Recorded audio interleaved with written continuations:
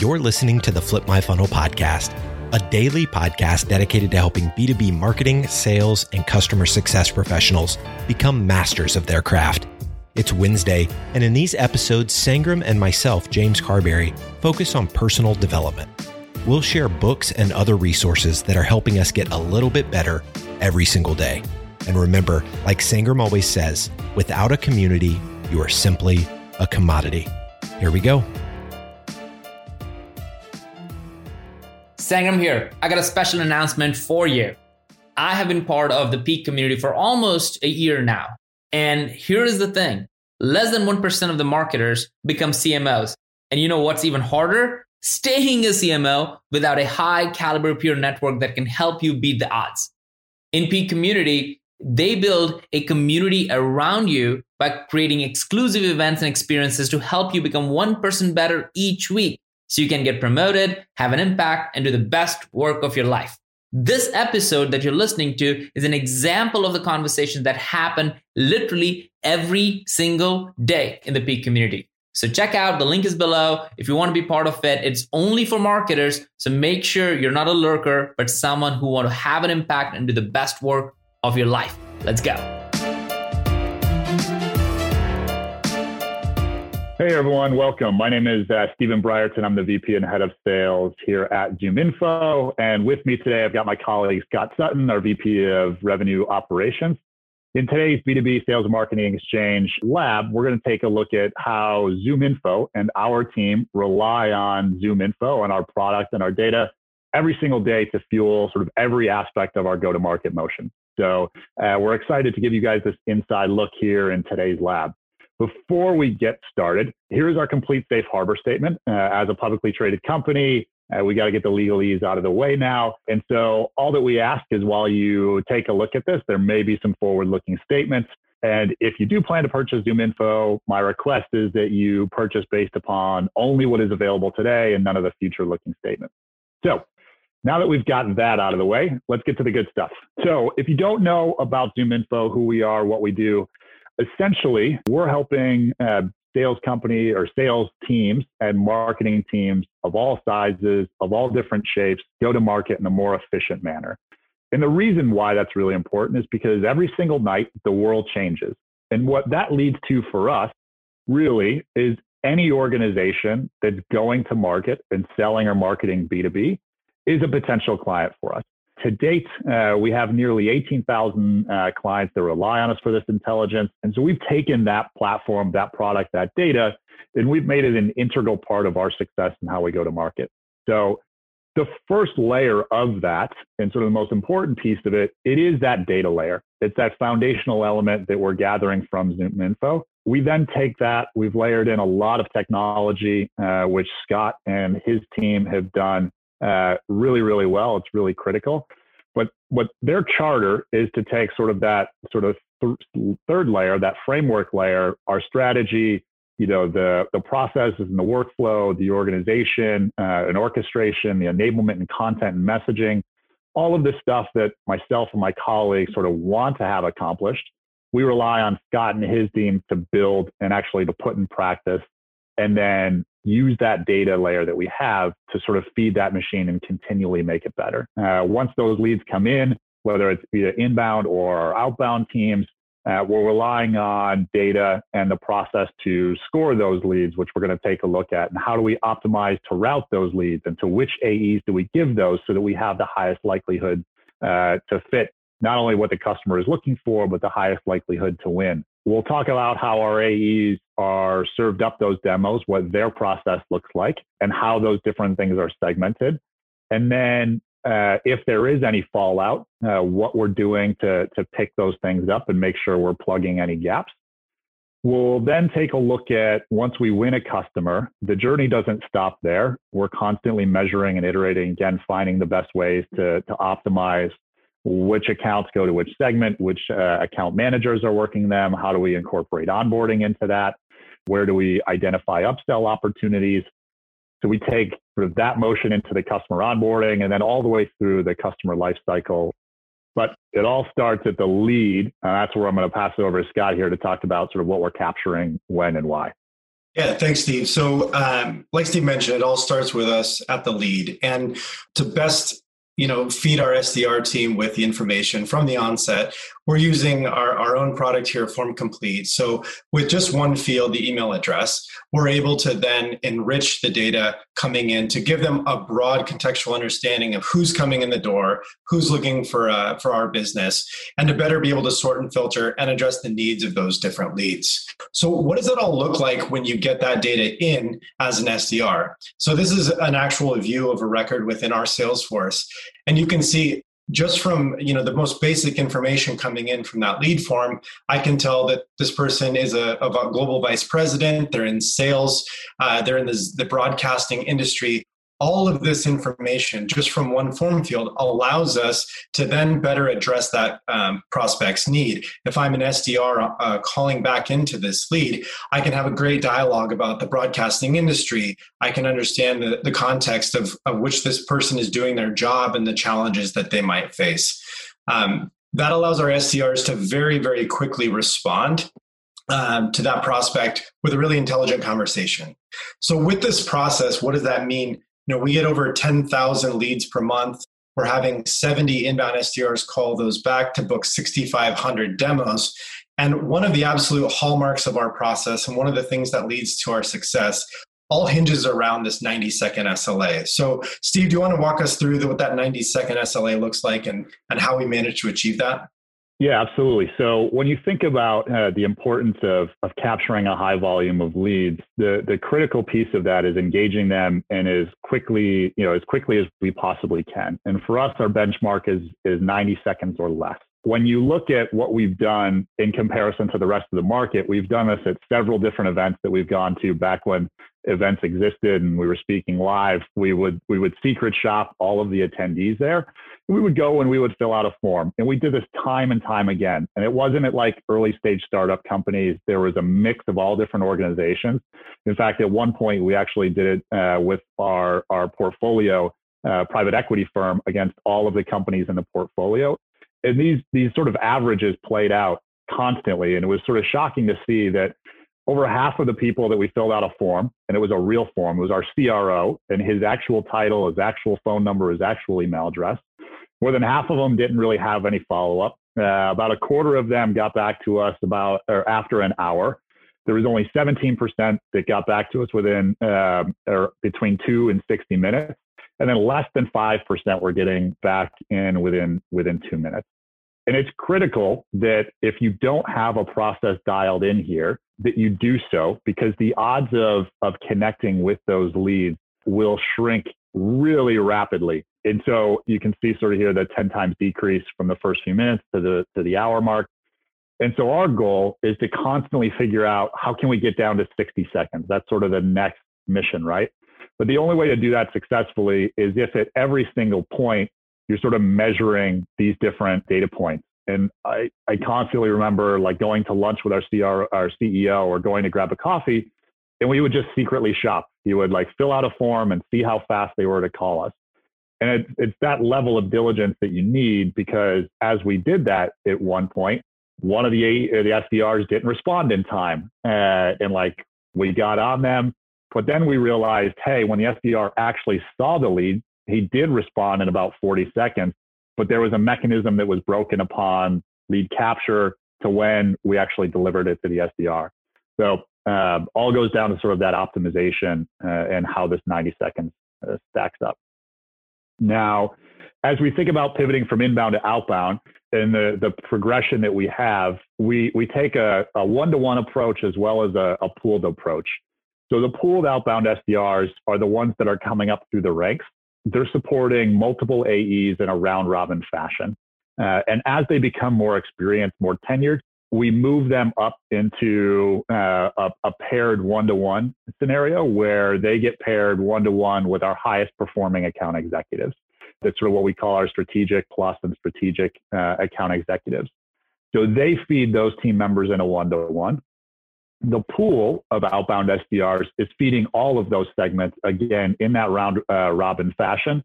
And it is dependent upon, as we saw earlier that Scott was talking about, the quality, the size, and the makeup of that lead, that's what dictates which section or which cohort of account executives it will go to.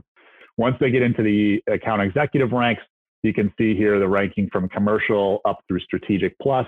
That is sort of how we do so, not just by size of the company. There is a component of tenure there as well. Now, what is sort of underlying this motion, especially from the outbound team, and I'm going to have Scott talk about it here, is our data lake. This really is the heart of what's feeding the machine and where we're relying on ZoomInfo data. Yeah, so the data lake is a funny story, and Henry Schuck, our CEO, he kind of was reflecting on our go-to-market and talking with our CRO, Chris Hayes, about, how are we doing and implementing all of these best practices of us using our own application and drinking our own Kool-Aid. And one thing that they came to me with was saying, are we building a data lake and really doing a big data strategy like we're telling our clients to do? And so I got chartered with really building out this robust data lake and making sure that all known data that we had on our clients were aggregated into one common data source. So here we have our product data, Amplitude, we have Google 360 data, all of our Salesforce data, the entirety of ZoomInfo, whether it's account data, contact data, intent. We have all of our email and phone data ported in. There's just an immense amount of data. And what that gives you is an overall 360 view of every prospect, of every client, of everyone who's come in the door, and gives a really deep contextual understanding to the SDRs, to the AEs, to the AMs, as they go and they look to attack certain accounts or deal with leads that are coming in. We understand how to better prospect. We can build data science models and lookalike models. We can suggest different products. So that data at the core is foundational ultimately to how we run that outbound motion. I think one thing over time as well is we use that data lake to then do almost all of our outbound prospecting. So how does that shape up in the numbers? This is one random day that we picked from September of 2019, and we're nearly double a lot of these metrics now, but it's just a representation of the volume. So 18,000 emails in a given day, 5,000 inbound email responses, over 9,000 calls. It's amazing to look at some of these stats. We recently posted that we booked over 1,000 demos in one day. And so if you stack that up against the numbers here, we've been able to evolve incrementally these processes, and all those little changes, all those little improvements have led to that increased performance. So one thing I talk to everyone about, if you're in an operational role, you're in a sales role, get started, do something, start to analyze your process. All of those little increments, all of those findings, those experiments will add up to a really outstanding result. And that's something that we live and breathe constantly. So once we actually go and we book a demo, this is where, additionally some of the magic happens about how we start to differentiate and route the demos to best suit the final outcome of the business. So this is an example of a screen that pops up within our Salesforce. So as soon as you have a demo to book, you click a button. In the background, we're going to grab the quality of the demo being booked based on a propensity to both spend ACV and also to win. And based on that, we're going to qualify the meeting and give it a rating based on the combination of those two models. We're then going to stack rank all of our account executives as well as ping their availability in Google. And from all of that data and all of that process, we're going to be able to tell you the exact right AE who's best suited to take a given meeting and who also has the availability free on their calendar. So with just one click of a button now, we are giving the SDR an entire back-end tool to check that calendar, to check and fit the demo, to assess the best AE. We're taking all of that and putting best practices around it where it's all one button click, happens in less than a second. And really we can drive a much better outcome through that process. Talking about the stack ranking of AEs, Steve, do you want to talk about how you measure the performance of your AEs? Yeah, absolutely. So as Scott talked about, it's not only identifying which cohort of AEs this should go to, it's sort of the why behind giving that demo to that particular rep. And this is what we look at, or myself and my leadership team looks at on how we measure the performance of our account executives month in and month out. So we're looking at 4 main criteria, and we measure this over a trailing 90 days. Month in and month out, there's a little bit too much variability But measuring it over a trailing 90 days, it gives you a really good view of sort of that performance of the rep, and it smooths out some of the spikes that you can have, if somebody took a large vacation or whatever it might be. The four things that we're looking at are over those trailing 90 days are the ACV that the account executive has won, their win rate over those 90 days, their average sales price over the 90 days. And then the last one, which in my opinion, it's the most sort of objective measure of an AE's worth, is their closed ACV per completed good fit demo or created opportunity. The reason why I say this, and we'll look at it here next, is because what this gives me a measure against is somebody performing really well just because maybe they had more quantity, or is somebody sort of outperforming the volume of leads that they may have gotten? So we take those four data points, we weight them against the average of their peers. So again, we're only measuring them against their particular cohort. So whether they're strategic plus or strategic or commercial or a corporate account executive. And then we also have a view of somebody that's fully ramped versus those that are still just ramping. So again, it really is comparing you just against the average of that grouping, of your particular grouping. And then we're measuring how far above average or below average you are using those different standard deviations. And then we aggregate those four key metrics into an overall score ranging anywhere from 1 to 8. So 8 being perfect, you're well above average on every metric. 5 is the baseline average, and then 1 obviously is at the low end. And we use that, as Scott mentioned, to dictate who we will route those leads to, not just in terms of the quantity, but the quality as well.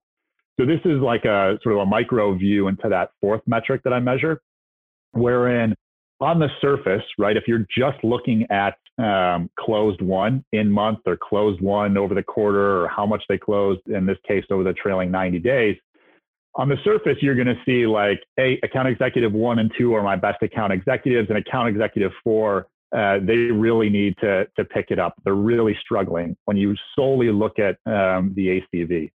However, when you factor it and take a look at, well, how much did we actually feed them? How many good fit demos did they get? How many opportunities did they create?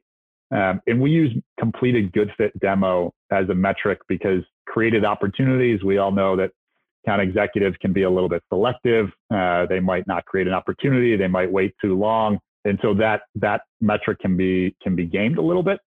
So we use completed good fit for every demo that was a good fit by the scoring mechanism. And they had a conversation and they said that, yeah, there is a fit here. I can do something with this. They mark it completed good fit. And then that way, if they forget to create the opportunity, or if they don't, we have a more objective measure of whether or not that should have been worked. So what this view actually tells me is that account executive 2 is my most valuable account executive. In this case, she was able to close $225K, and I gave her half of the volume of demos that I gave account executive 1. Account executive 3, again, is my sort of next best performing.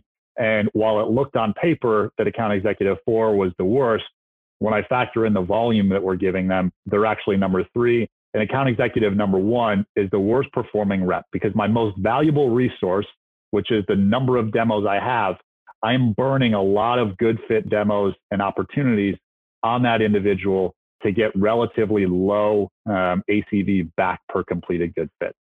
So that's a big part of our motion and how we both feed and then optimize the account executive performance. Now, despite all of that, there is a process by which like leads get lost, right? People don't show up, or we go through mostly if they don't show up, or if they or we had to move the meeting for whatever reason.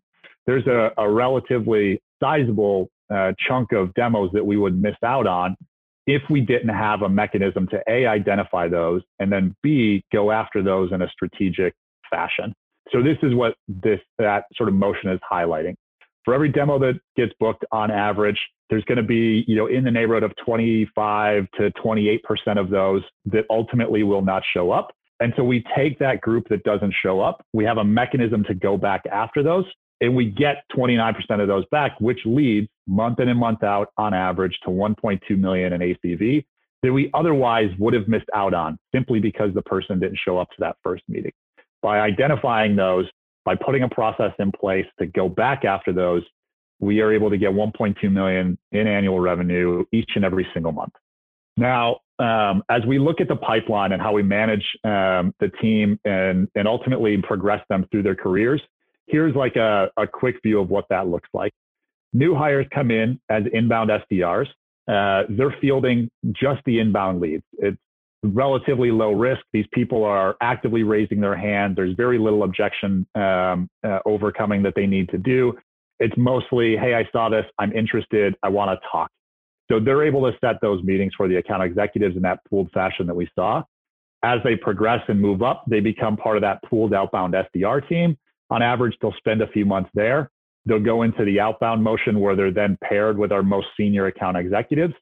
At this point, this is where they're either going to transfer into an account executive, and you can see what that process looks like on the right-hand side there after that first year and what it looks like over the next 3 years. Or we've gotten proven ability to move them into other areas of the business, to the demand gen function, to the marketing function, to customer success, to account management on our R&G side, to operations and product management.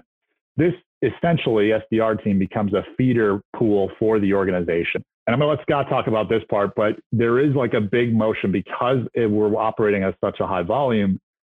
My sellers are, they're really efficient, but they do drop the ball. And so we rely on Scott and his team to help sort of fill that activity gap for us.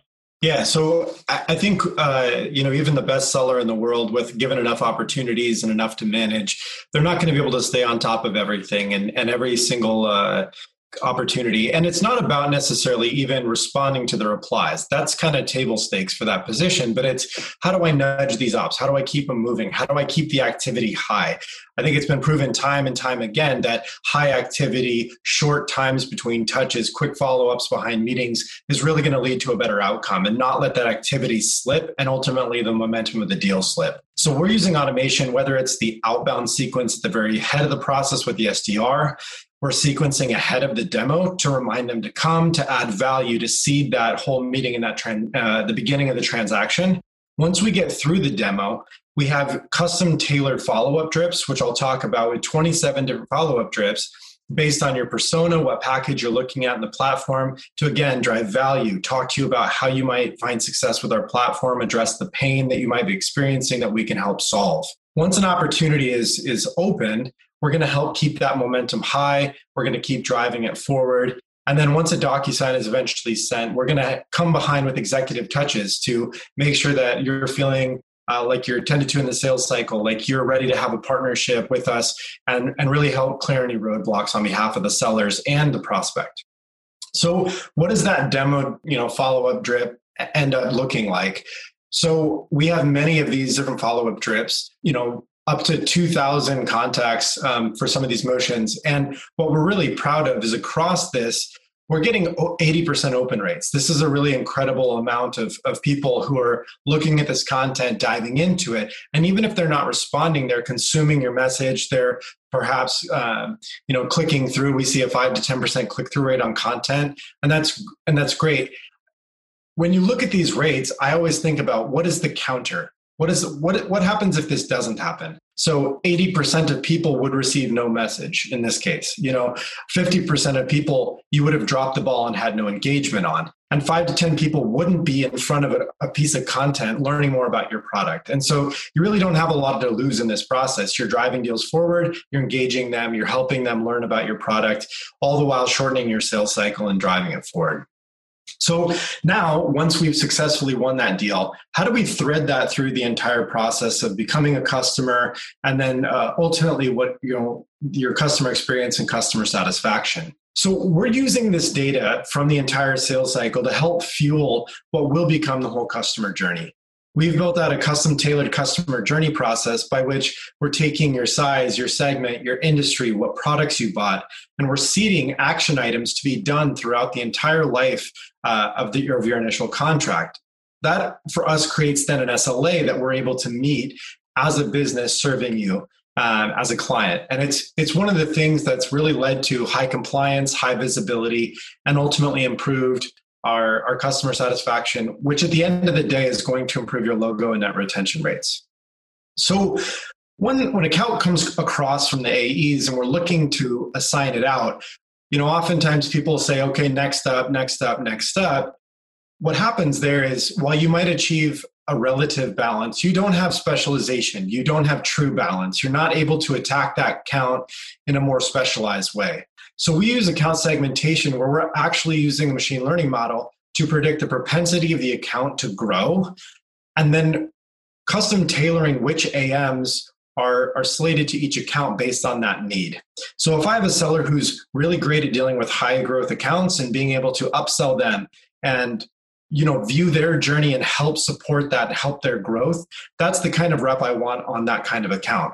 If it's a more steady state account that's looking to sustain and get value within kind of a flatter paradigm, someone who's more focused on how do I eke value out of this? How do I support your existing structure where you might not have ever increasing budget and headcount to kind of take on the world? We then overlay this with a really robust balancing mechanism to ensure both on a number of accounts basis as well as dollar value that we're balanced not only across the reps, but their expiring periods. So in any given month, we're not overwhelming or underwhelming any individual rep. So how does that all look then when we get into the customer journey? This is a representation of the kind of swim lane that a client might go through in being supported. And I think one thing you'll see here is we bring a family to the table when we're serving our clients. And I think as you grow and you have that ability to have custom tailored roles that can really serve the client in a specialized way, it behooves you to have a better experience from whether it's general customer success, learning and development, that really get a best-in-class interaction with our sales and support team. So in this case, the deal is closed. They come in, they might wane in customer health. Where you see they came down to a C. The red die here is where we'll have an intervening action where we'll trigger a course of events to happen based on that drop in health, and we kick the account into a recovery cycle. And then once we kind of intervene and are able to bring the health back up, we can see it progress through its normal journey. If we didn't have that data, if we didn't have that motion, that account going down to a C could continue to decline. It could become a DNF, it could churn, could lead to a bad customer testimonial, all of these kinds of things that could be a really negative outcome for both you and the client. By having this mechanism, having this trigger, and being able to drive our business into action, we're able to recover and ultimately save the relationship, save the account, and add value for that client. With this, how do we then get visibility in front of leadership and management? So this is just one example of the dashboarding that we've pushed into our whole organization. And Steve mentioned being able to get at those metrics with one or two clicks. Oftentimes people say, I want to know how many of my mid-market customers were trained on time and made it through the entire training. That's a really hard stat for most businesses to get to if they could get to any version of it. With the way we've instrumented, we're able to capture all those metadata points and show our executive leadership team, the actual reps doing the trainings and support, what's expected of them, how well they're meeting that SLA. And then ultimately, we can show differentiated customer outcomes based on how well we follow that process with them. And that leads into the next piece, which is how does that then drive into results? And so one of the most impactful things I think we did in 2019 from a management and leadership standpoint was pull all of our management team together. And we focused on giving them all of the data for their given team, their given business. And all of the data that we had at the leadership level, we exposed down to the rep and the frontline manager. And with that, we're able to predict net retention rates down to the day and our pacing and our growth for both new business, for RNG. I'm able to give line of sight into pipeline build, the activity metrics. There's just a wealth of information that all of us have, and it's one common language and one common set of variables that we can all look at and understand. And there's one source of truth for information. Look, all of that, we've thrown a ton at you guys in what we're doing. And all of those different steps have led to some of the different stats that you see here in terms of what we're able to capture. It is a really well-oiled and operating machine. Guys, we threw a lot at you. I want to say thank you so much to B2B Sales and Marketing Exchange for having us. Hopefully there's been a lot of value here that you guys can take home and implement. Thanks so much, Scott. It was great. Yeah, thanks. It was a great opportunity. Hope you guys got some great value and give us some feedback. Thank you. You've been listening to the Flip My Funnel podcast. To make sure that you never miss an episode, subscribe to the show in your favorite podcast player. If you have an iPhone, we'd love for you to open the Apple Podcasts app and leave a review. Thank you so much for listening. Until next time.